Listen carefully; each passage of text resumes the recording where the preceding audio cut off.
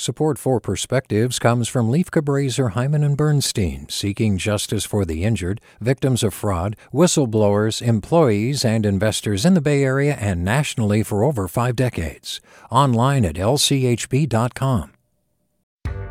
Hi there, I'm Rand Abdel-Fattah from Throughline.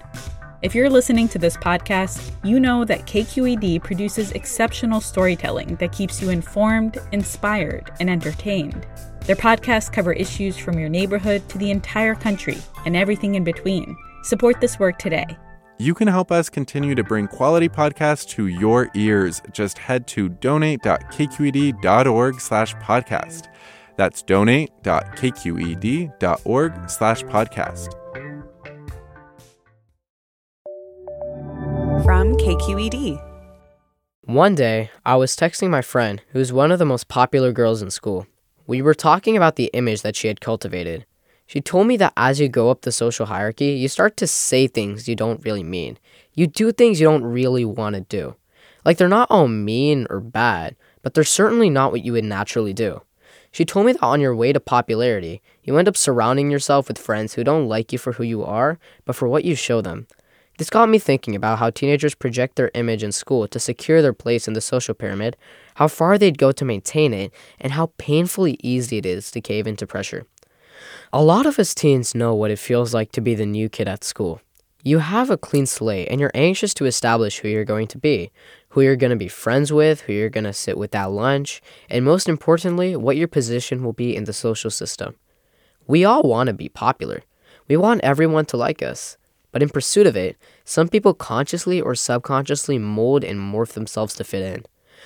When we finally quote-unquote arrive, we may be a completely different person. We'll have friends who see you as someone you really aren't, and that's when we need to decide, do we stay that way or try to be authentic to find peace within ourselves? The temptation to change yourself into that character you project, to make that person into a reality, is real. Now, I'm not saying it's easy to be completely authentic, because it's human tendency to adapt.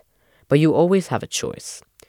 You can be like those school bullies you see on TV shows, getting high fives in the hallway for every insult they throw at someone, or form authentic friendships with those who see you as you are. Honestly, I get it. It's tough, but it's never worth trading your authentic self for a Mr. or Miss Popular title. As someone who's once tried to constantly change himself to fit in, I find that my life has evolved for the better by staying true to myself. With The Perspective, I'm Arya Konanur.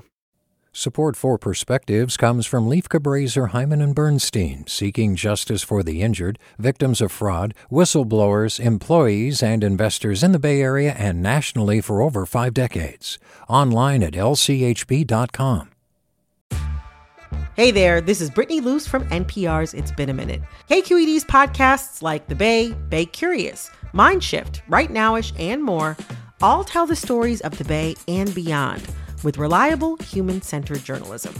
They aim to inspire, make you think, entertain, and expand your understanding of the place you call home. Here's how you can support podcasting at KQED. Showing your support is easy, and you can join Brittany in supporting KQED Podcast too at donate.kqed.org/podcast. That's donate.kqed.org/podcast.